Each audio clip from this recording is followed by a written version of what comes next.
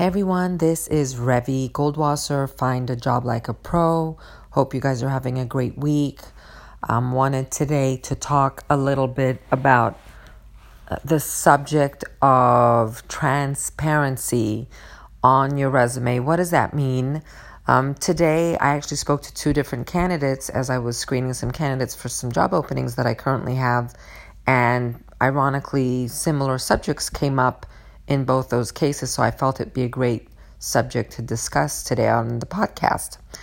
Again, this is Revi Goldwasser, Find a Job Like a Pro. As many of you know, I own my own recruiting firm, Wall Street Personnel. Been doing this for around, 18 years. And I also have my e-course website, Find a Job Like a Pro, where I really educate, empower, and teach you what employers and hiring managers really look for when hiring people like you. So really what I'm sharing with you today is directly from the horse's mouth, what to do and what to avoid.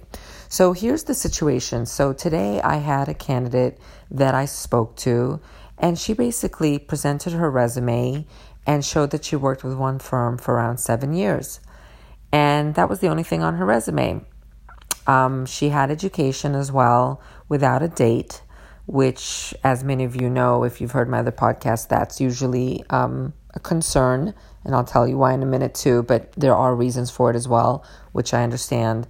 And anyway, her background definitely looked interesting, so I wanted to speak with her, and we started to talk, and I quickly discovered that based on her communication skills and articulation, that there was no way she just had that 6-7 years of work experience. I knew that she had more because, again, when you're on the other side, when you're a recruiter or hiring manager, we can assess quickly where you are in your career. So it turns out she had around 20 years of overall experience. But what happened prior to her current experience before, she was a manager. She was a manager and she was told, I'm not sure by whom, but she was told that since she no longer wanted to be a manager, and again, her most recent experience in the last 6-7 years was non-managerial, in a non-managerial capacity, she was told not to include that information. So I said to her that was wrong advice. I said to her, omitting that information and now discovering that she had that over the phone call made me feel that she was a dishonest person. I mean, she purposely omitted it to be strategic, perhaps to get to a phone call. And I understand where she's coming from. Again, we're all human, right? We're dealing here with people and we understand everybody's mindset. But I didn't like it. And I said to her, it's one thing if you've been a manager for 20 years and now you don't want to be a manager, and that may be an issue worthwhile talking to some colleagues, peers, especially recruiters. Recruiters, guys, have experience in reading thousands of resumes, so we know what employers want and most importantly don't want. So we're the right people to ask for advice, not your colleague or your coworker who may have their own personal opinion on that. Personal opinion doesn't count. What counts is a professional perspective, somebody who's in the business who understands. So anyway, I said to her that it was important for her to disclose her experience. She could consolidate it in a certain way, but by not putting it in there, it made me feel like she was dishonest, and that's clearly not the message she wanted to convey. I further suggested to her that if there's an opportunity for her to write a little note, a little comment about her resume to an employer, that she could say, in the past I've managed employees, and although I've enjoyed doing that, I no longer wish to do it, and therefore I'm pursuing roles that are non-managerial. Period. End of story. It's very common for people in the industry, after having done a certain thing for a while, especially managing staff, that they don't want to do that anymore, right? Because it gets tiring. It's certainly an additional component to a job, and there's a lot of people who don't want to do it, and there's a lot of firms that are A-okay in that. They're fine with that. So it's not a big deal. So that's something that I'm strongly against is omitting something so specific. I mean, we're not talking here that she was a manager for 1 year. Okay, so if you're a manager for only 1 year and you've got other experience, again, that's something to discuss and analyze, but she was a manager for a bank for around 15 years. So it was showing that she wasn't being transparent and providing the wrong message. The other component, as I mentioned earlier, was her not dating her education. Now, I don't know if I've talked about this before or not, but I certainly can bring it up. So again, people that are in hiring, managing capacities, HR recruiters, we already know that when a person doesn't put a date against their education, it usually means one of two things. The first thing means that you don't have your degree.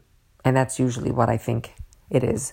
Because if you have your degree, you put a date of when you graduated. So when you don't put a date, my alarm signals go off and go, uh-oh, this role requires a bachelor's degree.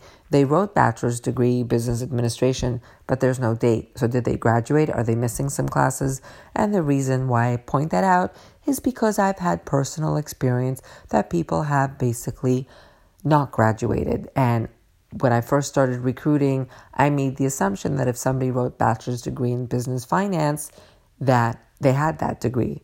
Well, I learned the hard way when we got all the way to the end to background check that they never graduated. The role required a degree, and everything kind of exploded in everyone's faces. So based on experience, I now know, as do many others in a hiring capacity, that when there's no date next to it, it's a concern that maybe you do not have the proper education. So that's something to be aware of. And again, the education usually follows the experience. So I know that some of you don't put it in there for a second reason of dating you, right? Of showing how old you are. So here's the deal. I understand. I graduated also a long time ago, and I understand that putting a date right away dates you, but so does your experience. The experience is going to date you as well. So it's just one of those things that I just don't, I don't recommend it. I think it's smart to put the date in there, and they're going to find out anyway. If you're really uncomfortable, don't.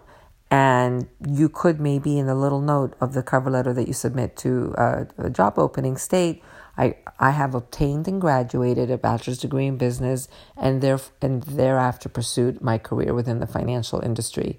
So you could put it that way to further affirm that you do indeed have the degree. Now, final note on the dating part of the education is pay attention to the job description. I've had roles that a degree is preferred but not required. So at that point, you don't really have to date it. So if you are concerned about somebody perhaps being concerned that, you are 40 years in your career and you're applying for a job that only requires 3 to 5 years, come on, guys.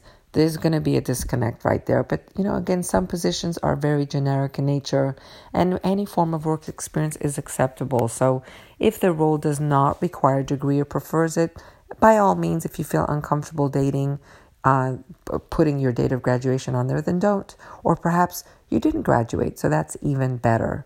But if you did graduate, that's something additional that you need to think about when you submit your resume. My recommendation is to put it in there, but you should use your best judgment, and based on the role, position, etc., you can determine further if you want to date it. And at the very least, if you do have a degree, but you're choosing to not put your date of graduation, if you are able to, in the little cover letter that you submit, point out that you did indeed graduate from school and then pursued your career within the investment sector or whatever sector you did. Okay, so those are a couple of things about the concept of being transparent. It's better to be upfront and honest from the beginning than to have it come out during the interview and have an employer or hiring manager, perhaps have some concern about your transparency of who you are as a person.